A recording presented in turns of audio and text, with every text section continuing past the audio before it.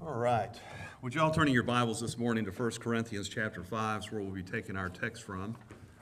And as you're turning there, we'll go to the Lord in prayer. And I know we've prayed several times already, but we believe here at Westside Baptist Church, in particular when it comes time to share the Word of God, that if we're going to learn anything at all, I say it almost every single week, but if we're going to learn anything at all this morning, it's going to be because God's Spirit is the one who teaches us. He is the one who opens up the Scriptures. He is the one who illuminates and elucidates what the Word of God has to say for us. And we want to humble ourselves in that position so that we are able to learn those things. As Riley said a while ago, that the Word of God would not be offensive to us, but rather we would welcome it into our lives because it is the Word, when we apply it, that makes great change to our life. All right? So let's pray. Father, we thank you this morning that you are an awesome and holy God. God, we thank you this morning for your grace, for your mercy. We thank you for your word. Lord, you're such a gracious and good God to us, just to look at the sunshine today, Lord, and just see a preview of what you have planned for your people in the future. Lord, just to go past the gloom of the sky and just to see the brilliant sunshine reminds us of a day that is coming. And we thank you for that this morning. But right now, Father, we pray that our hearts would be plowed up and ready to receive the Word of God. And God, that you would make effective change in all of us. I pray, God, as Riley prayed for me, Lord, you hide me behind the cross. Father, that you would keep me low and that you would be exalted. Lord Jesus, we desire to see you lifted up and you alone, that you would be glorified in the preaching of the word. And a desire this morning that we would preach Christ crucified. And the church said, amen. All right, so 1 Corinthians chapter 5, I'm not going to read the entire chapter. We're going to cover the entire chapter this morning, but I'll read a few verses at a time and then just kind of unpack where we are at on these things. And this morning's message, you might have noticed if you looked at Facebook, it is titled The X-Rated Church. And you would maybe wonder, what in the world does the X-rated church mean? What does that have anything to do with today's society? Well, it has a whole lot today to do with today's society, but it also had a whole lot to do with the day in which Paul wrote the church of Corinth. And it was indeed an X-rated church. I was just talking to one of our folks coming in this morning and probably didn't even realize how it played into it, but he was talking about a pastor who was, I guess, from what he had, I don't know, did he have a bed up on the stage? And he and his wife were in the bed, and then he talked about how often that he and his wife and other couples in the church ought to be making love. And by the way, Children's Church, you're dismissed if you aren't gone. I should have had my sunglasses on when I said that. So, but listen, that's the day that they were in, and that is the day that we're in, and that is amazing to me that would even be something that would be coming up rather than simply taking the Word of God and preaching the Word of God for what it says and then letting the Holy Spirit deal with us as He sees fit. Does that make sense? And so when we look at this morning's message, we find Paul addressing the issue of sin that was being tolerated in the church of Corinth. And just as in our day and in his day, it was being downplayed or completely ignored by the body of Christ. Paul in our text this morning issues a strong rebuke for the church's lack of remorse and a blatant, ongoing, unchecked sin in the congregation. We see from our text this morning, if you make notes, here will be your major points. There was a report, there was a rebuke, there was a remedy, and finally there is a refined rule. A report, rebuke, remedy, and a refined rule. So let's first look at the report this morning as Paul writes to the church of Corinth. And in verse 1 it says this, "It is reported commonly that there is fornication among you, and such fornication as is not so much as named among the Gentiles, that one should have his father's wife." So the first thing that we see in verse 1 is simply the report. The report that had come to Paul. And here's what is amazing to me about that report. It was this, that it was well known. He says this report is reported commonly. In other words, it wasn't something that was hidden. It wasn't something that was glossed over. It was something that was well known, not only in the church, but I would also assume that it was well known in the community. And as I thought about this, I believe it's important that we would reflect just on that thought. Usually, but not always, what goes on in a local church is also commonly known in the community. You think about that. What is going on inside of a church is commonly known in the community. You know why that is? I will tell you why that is because we are still, even though we are God's people, a lot of times God's people still get involved with this thing that is called gossip. Amen. Have you ever found that bad news travels a whole lot faster than good news? And so that's how it kind of gets out there, right? But that is not a bad thing. I think we are naive to believe that inside the church, what goes on inside the church is not known in the outside of the community. And that is why Paul was addressing this issue, because it was so important that the church understand that the report that was so common among them, he says, listen, that report needs to change because it's hurting the cause of Christ. The report that Paul received says that there is fornication. That word fornication is it's called porneia. And porneia is really pretty easy to understand what that is, right? It's where we get our word pornography. But in particular, what it was saying is, he says, it is a common report, or it is well known among you, that there is sexual immorality going on inside the church. This wasn't anything new, but it is raised to a different level as we'll look at the text here in a moment. You see, Paul had written a letter previously admonishing them to say, stop with the sexual immorality. It was something that they had dragged into the church from their former lives, and they had not left it behind. And we covered a lot of that as we began this study. But he says it is sexual immorality that is going on inside the church. And the implication is it was ongoing. It wasn't something that was a one-time situation. It was something that was continuing even at that moment to continue on. And the entire church knew about it. But it was a particular, strong immorality. Because here's what was going on. If you look at the text there, it says that the specific charge is that it's an ongoing relationship. A man had an ongoing relationship with his father's wife. With his father's wife. Now, let me explain a little bit about that. It's not his mother. Right? Otherwise, Paul would have said that. It is his father's wife. So the idea here is his father either was widowed and had married again, or had divorced and married this woman, or perhaps because he was a slave, his wife had been sold into slavery, but nonetheless he had a new wife, and evidently now that wife had divorced him, potentially even because of what was going on with the son, and now the son had taken her as his wife. And we say, and that was just hard for me to say. I'm sure y'all are saying, man, I'm trying to follow all the X's and O's there. Nonetheless, it was a bad situation. And he says, listen, it is a bad thing. It was a relationship that was forbidden. And Leviticus chapter 18, don't worry about putting this up. Leviticus chapter 18, verses 7 and 8, and Deuteronomy chapter 22 and 30. Listen, it was expounding on this law out of the Old Testament that basically said that type of relationship was absolutely unacceptable, to the point that the Lord says that anybody who became involved in that type of relationship was to be cut off from his people. Now let me tell you what cut off from his people meant. It meant that they were dragged outside the camp and they were put to death.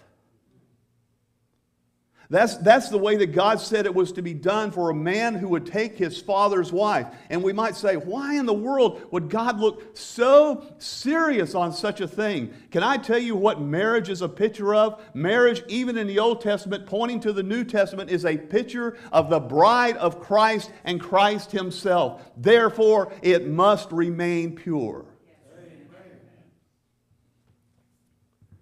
God was serious about it.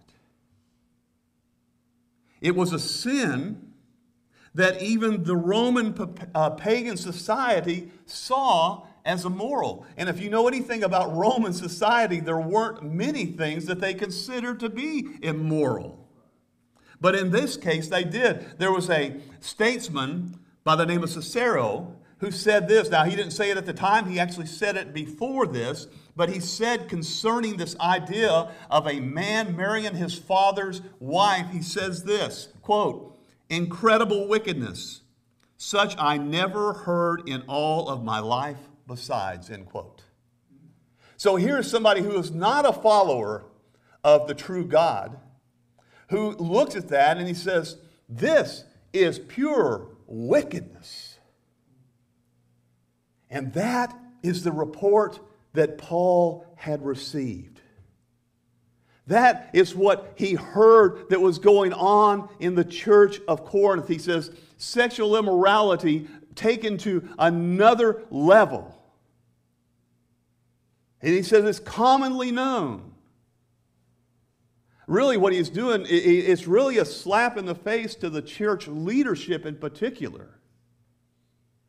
That in his absence, things had gotten so out of control. A commonly known sin that the community knew about, the church knew about. And then let's look at verse 2, and then the first part of verse 6. And it says, verse 2 of chapter 5, 1 Corinthians, "And ye are puffed up, and have not rather mourned that he that hath done this deed might be taken away from among you." Look at verse 6. "Your glorying is not good." What is he saying here? Well, he gives a rebuke. This is the second point, the rebuke. They were proud of what was going on. That phrase there, they were puffed up. They were full of themselves. They were glorying in the idea of what was happening between this man and his father's wife. It might have gone something like this, and it may have been something like this in the church today. Look how forward-thinking we are. Look how acceptable we are. Look how politically correct we are. We just accept everybody, and we're just so, modern in our thinking. And Paul says, you're puffed up, you're proud, you're boasting in this thing. And he says, far from boasting in it, he says, you ought to be mourning over it. You ought to be grieved over it. But more shocking than the sin itself is the fact that they were proud of their view of sin. One commentator said this: a church that does not mourn over sin, especially sin with its own fellowship, is on the edge of spiritual disaster. Let me just throw something out. Perhaps the reason the church in America is so ineffective today in the gospel presentation of Jesus Christ is because there is an overabundance of tolerance of sin within the body of Christ.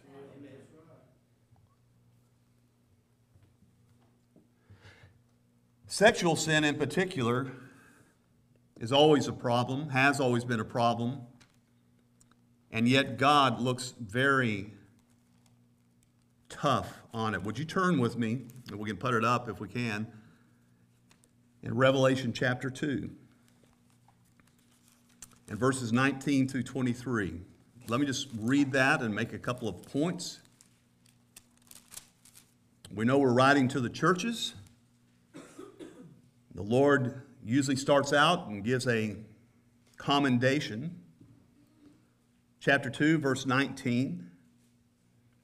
I know thy works and thy charity, love. I know the works and your love and service and faith and your patience, and thy works, and the last to be more than the first. Notwithstanding, I have a few things against thee, because thou sufferest, you allow that woman Jezebel, which calleth herself a prophetess, to teach and seduce my servants to commit, what's it say? Fornication, sexual immorality, and to eat the things sacrificed unto idols. And I gave her space to repent of her fornication, and she repented not. Behold, I will cast her into bed, and them that commit adultery with her into great tribulation, except they repent of their deeds. And I will kill her children with death, and all the churches shall know that I am he which searches the reins and the hearts, and I will give unto every one of you according to your works. Now, when he's talking about casting her on a bed, that is literally a deathbed. That's what the Lord was talking about. Now, first notice this, that she is a false prophetess. And I can go into something on that. We don't have the time this morning. But allowing her to teach and basically saying, hey, listen, it is okay to carry on sexually in any way that you want to.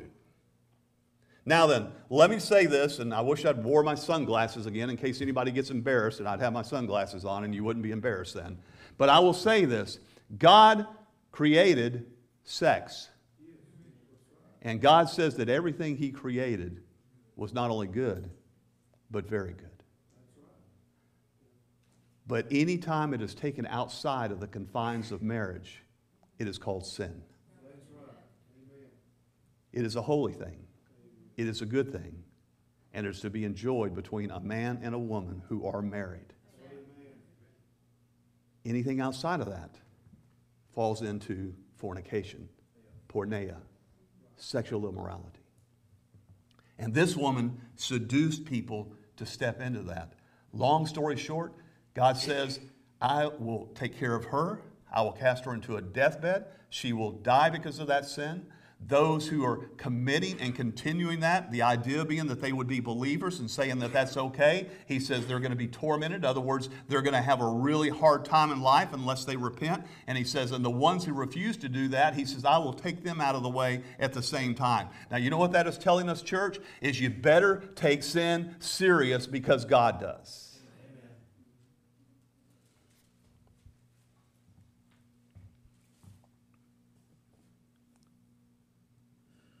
Christ takes his church seriously. And we do too. Note what they say, and it says in verse 2 of 5. The very last part says that he that hath done this deed might be taken away from among you. Well, what is that speaking of? Let me just tell you what it's speaking of, and then we're going to get into our next point, the remedy. What he's speaking of there is this, church discipline. And you say, what? What in the world is church discipline?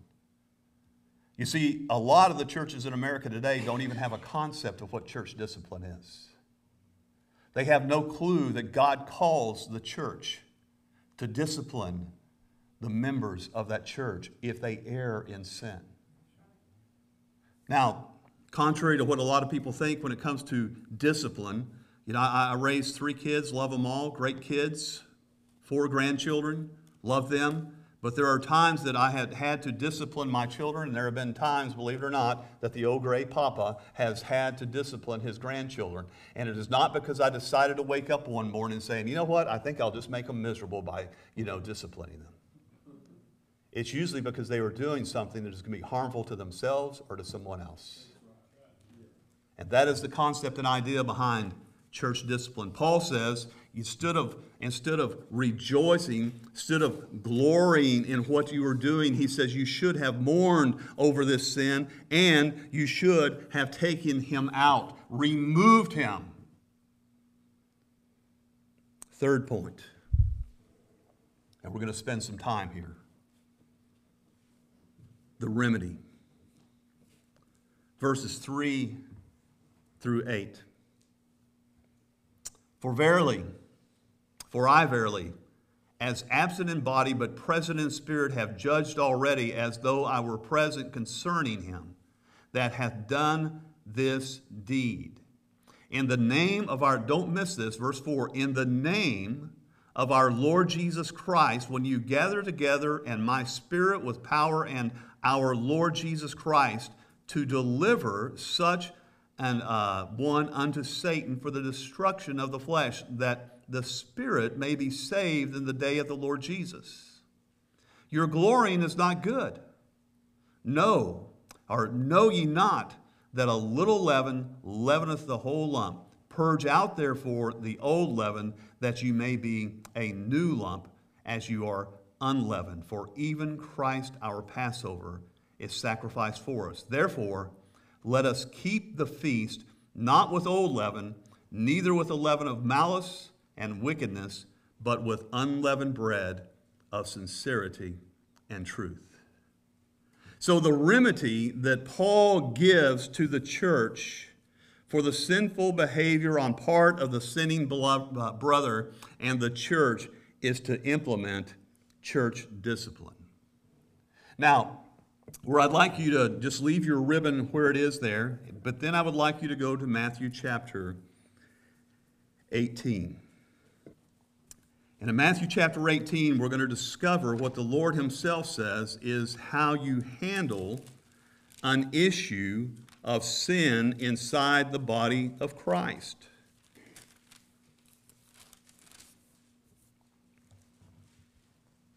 Let me make a couple of points before we begin to walk through this scripture. First of all, you will note that Paul says that he had already passed judgment on this brother. When he says that in verse 3, can I just say this, that certainly does away with the whole concept that we often hear about this. The first thing that somebody, I've noticed, usually the first thing that somebody will say, especially if they're being confronted in any way, is they will say, well, listen, we just can't judge.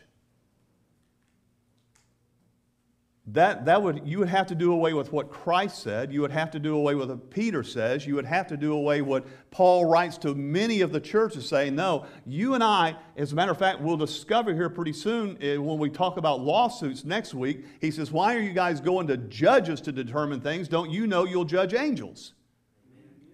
Why aren't you judging things for yourself? And Paul makes it clear. He says, I've already made a judgment in this matter about the brother. You see, we'd have to throw out a great deal of the Bible if we were to simply say, listen, there are things that we don't judge about. I'll clarify in the end. But we need to make judgments. As a matter of fact, it's a poor church that doesn't make judgments. And it's absolutely poor leadership that won't make judgments. But it comes down to what is the heart and motive of the judgments that we make. Let me go on to say, before I get to Matthew chapter 18, do you know where the first instance of church discipline is found? In the New Testament? Ananias and Sapphira. You know the story. The church was springing up. They were growing on a daily basis. As a matter of fact, thousands were being added. And then people began to sell their goods and help each other out. Some people selling property, bringing it and giving it to the apostles, and they would distribute it to make sure that people were able to eat and live while they were hearing the gospel and the message was being preached. And we know the story. Ananias and Sapphira, they go and they sell a piece of property, and they bring it back, and sometime in between they colluded with one another and decided, hey, we'll say that we sold it for this much, but we'll just give this much.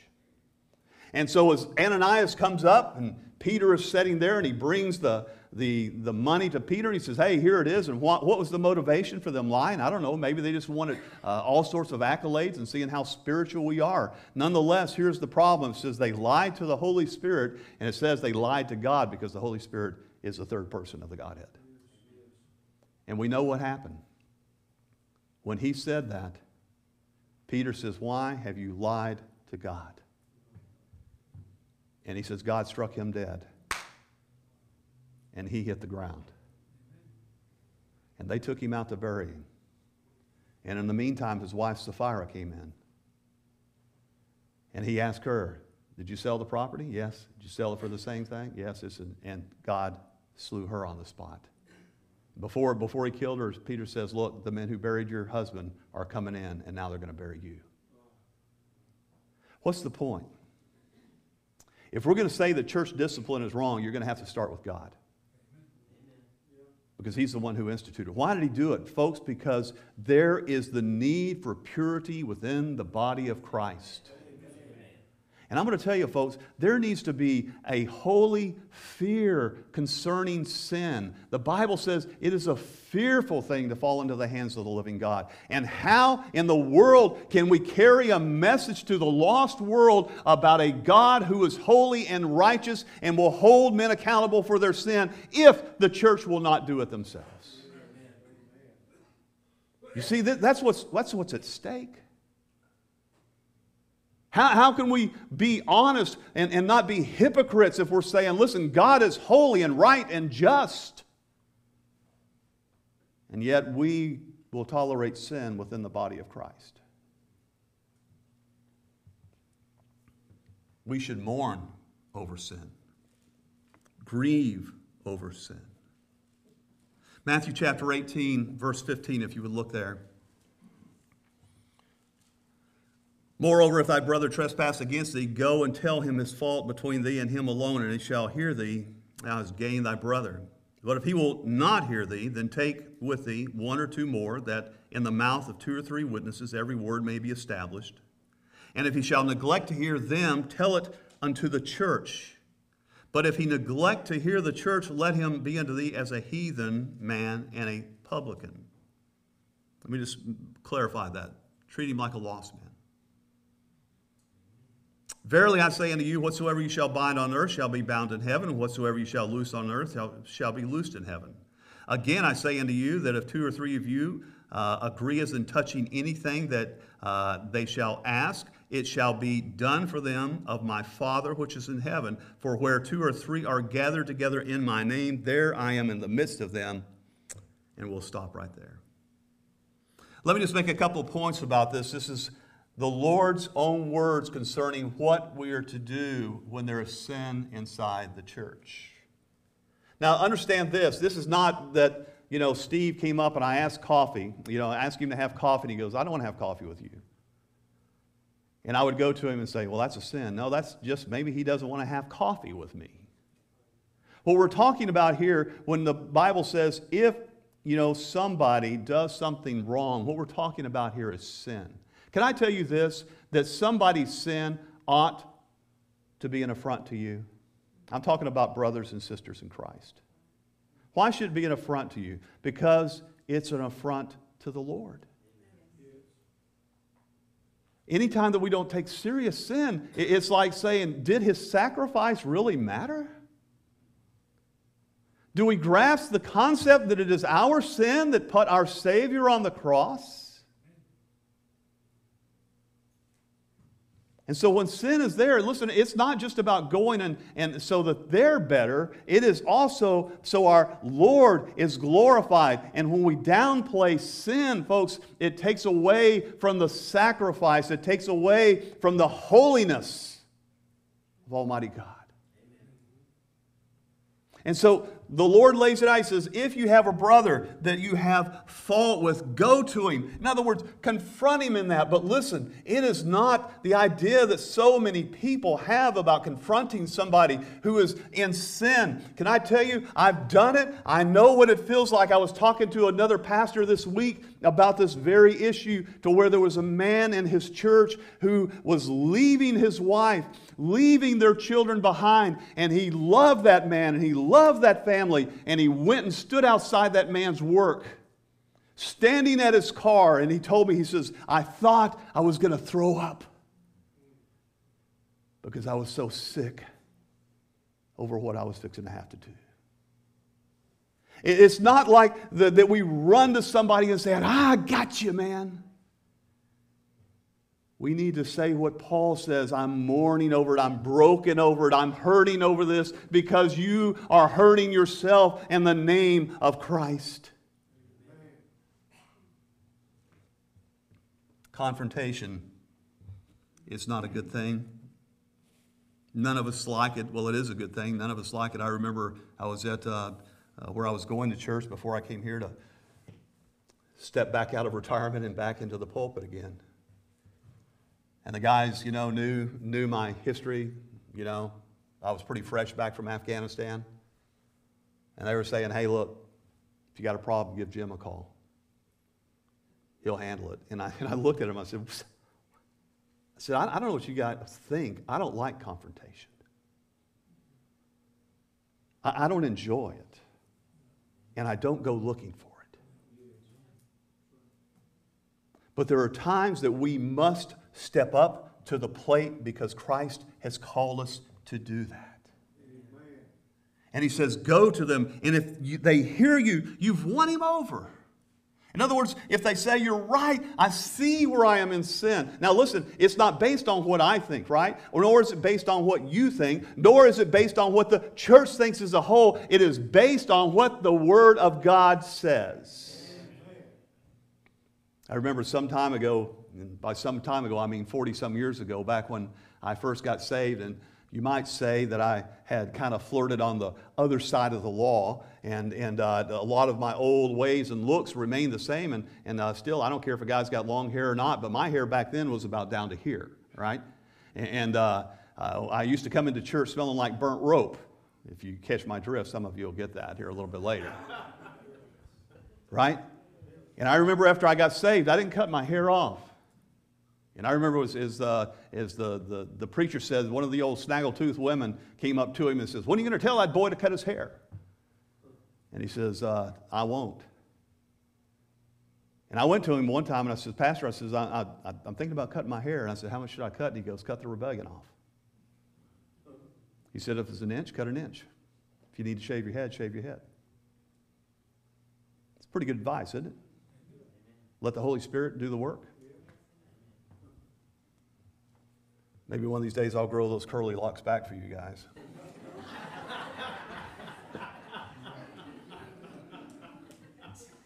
If that would not happen, I would wake up like Samson in the morning, and it would be sheared off by a lovely little brunette. But we confront. If that person doesn't, it says we take two more with us, one or two more. You know why? Because the Bible says that we establish every word by a witness. In other words, it's not a he said, she said. It's we are saying this was confirmed by more than one person. If they don't hear it then, it says take it to the church. Now, let me just do something for clarification here. You guys tracking with me? Let me give you a little clarification, because sometimes these scriptures, starting at verse 18, are often taken out of context. In context, they are dealing with discipline in the church, right? And people have taken these out and set them in different little places. For instance, verily I say unto you, whatsoever you bind on earth shall be bound in heaven, and whatsoever you loose on earth shall be loosed in heaven. That doesn't mean I can go out and that this scripture is telling me I can pray and like a prophet say, I'm binding the clouds up that they can't rain anymore. That is not what it is saying. In context, what it means this, that whatever you decide in the church concerning that sin, after it has been established by more than one witness, 2 or 3, that there is an unrepentant believer, what is bound in what you say is bound, and what you loose in what you say is loosed. In other words, if you bind them and put church discipline on, it is binding. If they repent and they come back and you say they are loosed from that sin, they are loosed from that sin, which means we don't hold it against them. All right? I hope that's a clarifying moment, because I've heard that misquoted so many times. And again, I say unto you that if 2 of you shall agree on earth as touching a thing, it shall be asked. Listen, let me just say again. People say, man, if we just pray for this, touch on it, we agree that it's going to happen. Really? I've prayed for people to be healed of cancer. And I've seen cancer take them. What is it talking about again? It's talking about an issue of discipline. When you come to the agreement about disciplining someone, he says, if 2 or 3 are in agreement as in touching, that thing is done. And then finally, where there are 2 or 3 gathered in my name, listen, can I tell you this? I can be by myself and Jesus Christ is there because I am the temple of the Holy Spirit. Right? So please, you can pull your out, hey, I can, don't come out and whoop somebody up with your new information on this, right? You may have already known that, but just understand that's what in context, what it's talking about. And it clarifies a lot of things. So I remember when I was young, man, I remember praying for a truck to get unstuck. Guess what? It didn't get unstuck. I didn't understand the principles of what were going on here. This is just a side note. Discipline is always for the purpose of driving the person to repentance in order that they're restored. And if it's done for any other reason, they've missed the point. But this church was rejoicing over sin, thinking that they were really kind of a modern thinking people. Note what he says there. Let's go back to our text again. And he says that turn him over to Satan for the destruction of the flesh. Folks, I want that to settle in. That is talking about taking a brother or sister in Christ who is an unrepentant sin. I mean, kind of an in-your-face type of, nope, I will not repent. And he says, you take that person and you turn them over to Satan for the destruction of the flesh. And can I tell you what that reads out if you go back and read it in the original? It means that it is for the destruction of the flesh. Exactly what it says in the English. In other words, it is game on, and Satan can do anything he wants to within the sovereignty of God's yes or no. Can't take his soul, right? If he's a believer, let me get an amen, right? Once saved, you're truly saved. If you're a true believer, nobody can take that away. Christ made that clear. Paul makes that clear. But can I tell you, he says, listen, you turn them over even to the point of death, right? Isn't that what John said? We learned that in 1 John. He says there's a sin unto death. The good news is potentially this man repented because they're in 2 Corinthians, if you find where Paul tells them, hey, restore him back gently. Restore that one. We don't know if it was him. We hope it was. But the point is, he came to a point in his life because he had been turned over to Satan, that he comes back. But you grab the severity of that. And he says to do that in order that his flesh is destroyed, in order that his spirit would be saved. In other words, that he be restored. That's pretty heavy duty. Allowing sin to go unchecked will lead to the spread of sin in the entire body of Christ. That's what it's talking about. He says you need to remove the leaven. You need to remove the yeast. He says because what happens is that spreads. It just gets infected into the rest of the loaf. He says you got to cut that out, or else it will infect everything else. And you say, well, is there anywhere else that would tell us to do something like that? How about Ephesians chapter 5? Galatians and Ephesians chapter 5 and verse 3. I'll read them real quick. For I testify again, pardon me, that's not right. I was reading in Galatians. I knew that something with circumcision wasn't exactly what I was looking for. Galatians chapter 5 and verse 3. But fornication and all uncleanness or covetousness, let it not be once named among you as it becometh the saints. He says, don't even let it be named among you. Look at verse 11. And have no fellowship with unfruitful works of darkness, but rather reprove them. In other words, don't have anything to do with it. Now, I could go on get on my soapbox on some of this and say, man, some of God's people need to be careful what they're watching and listening to. Because it says, have no fellowship with that. Let me finish up with this, a refined rule. A refined rule, verses 9 through 13. And it says, I wrote unto you in an epistle, not to company with fornicators. This is a letter, they call it the lost letter. God didn't see fit to have it added into the canon, so we don't have it. But he had written to them once before and said, hey, don't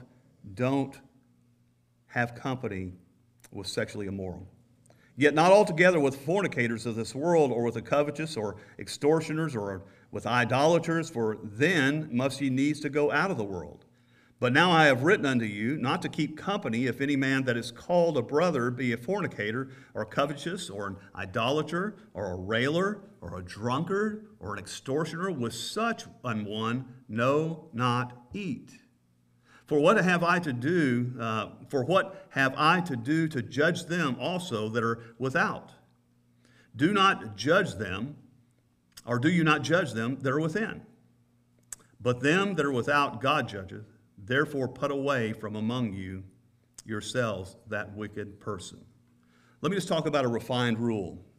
Verse 9, we find that it's not a new command. He had already told them once before, don't have anything to do with the sexually immoral. Now, what had happened is, evidently, they began to think, okay, we're not going to associate with anybody outside the church that is sexually immoral. And he says, listen, now I'm going to come back and I'm going to refine this for you because you've misunderstood. It's really kind of funny what they were doing. They were tolerating sin inside the church, and then they were keeping arm's distance away from those that were outside the church. And he comes back and he says, listen, in verses 10 through 13, basically here's what it means. Know when and who to associate with. Right? Know when and who to associate with. We need to rub shoulders with the lost. We are the salt and the light in this earth. And I believe that oftentimes, listen, we may not be tolerating sin inside the church, but one of the things that we do is we kind of put this bubble around us and we say, I'm not going to have anything to do with anybody that's doing this. And Paul says, if that's the case, you've got to leave this earth. Because if you get out in the world, you're going to be in contact with people who are sexually immoral, with fornicators, with drunkards, with all sorts of people that are involved in sin. And he says, that is not what I'm talking about. Can I get an amen? You see, the problem is not only sometimes in churches do they say we'll tolerate sin, but then they go to the extreme like the Corinthians were doing and saying we won't have anything to do with those outside the church. In other words, unbelievers. They are the very people we need to be in contact with without taking on their character and habits. I was telling Riley at one time where I was a pastor in Wyoming, and I was down with a guy and he had no idea. I said, oh, you naive young man, the Banditos. I mean, anybody here know who the Banditos are? Anybody? No? Oh, you guys are good for you. It's an outlaw motorcycle club. One percenters, Hell's Angels. I know we've all heard of them, right? So Banditos and Hell's Angels. In fact, they were fighting over turf in Wyoming. But I was down in the trailer court, taking the Jeep down there that day that I guess matched the description of a be on the lookout for. And all of a sudden, here comes the local sheriff, comes up with a Starsky and Hutch, pulls up, gets out, and then he looks at me and he goes, oh, it's you. You know, he went to our church. And I said, yeah. But here, after I had taught to him, he pulled me over to the side and he says, what are you doing here? Messing around with these people. And I'm going to tell you what, your pastor got a little bit of righteous indignation. I said, I'll tell you what I'm doing down here. I'm sharing the gospel of Jesus Christ. That's what I'm doing down here. You see, in his ideas, we don't have anything to do with people like that. And if we take that attitude, church, you see, somebody took the time to come to me and share the love of Christ with me. And we need to have that same attitude. We don't condense ourselves down to our holy bubble. We keep the bubble holy, but we get out of the bubble to reach a lost world.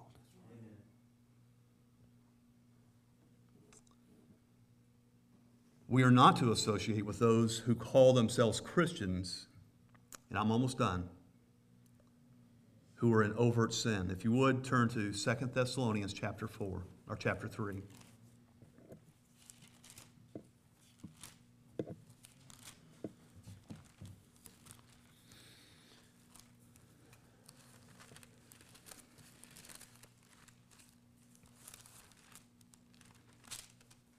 Chapter 3, and I want to read verses 4 through 11. Bear with me.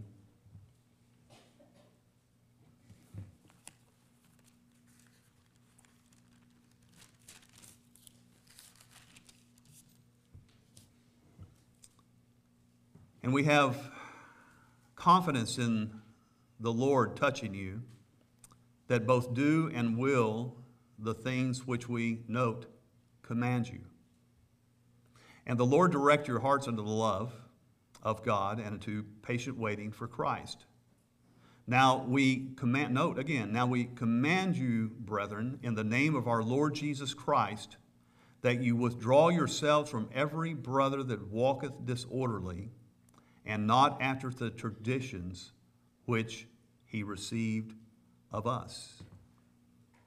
For yourselves know how you ought to follow us, as we have behaved not ourselves disorderly among you, neither do we eat any man's bread for naught, but wrought with labor and travail night and day, that we might not be chargeable to any of you, not because we have not power, but to make ourselves an example unto you to follow us.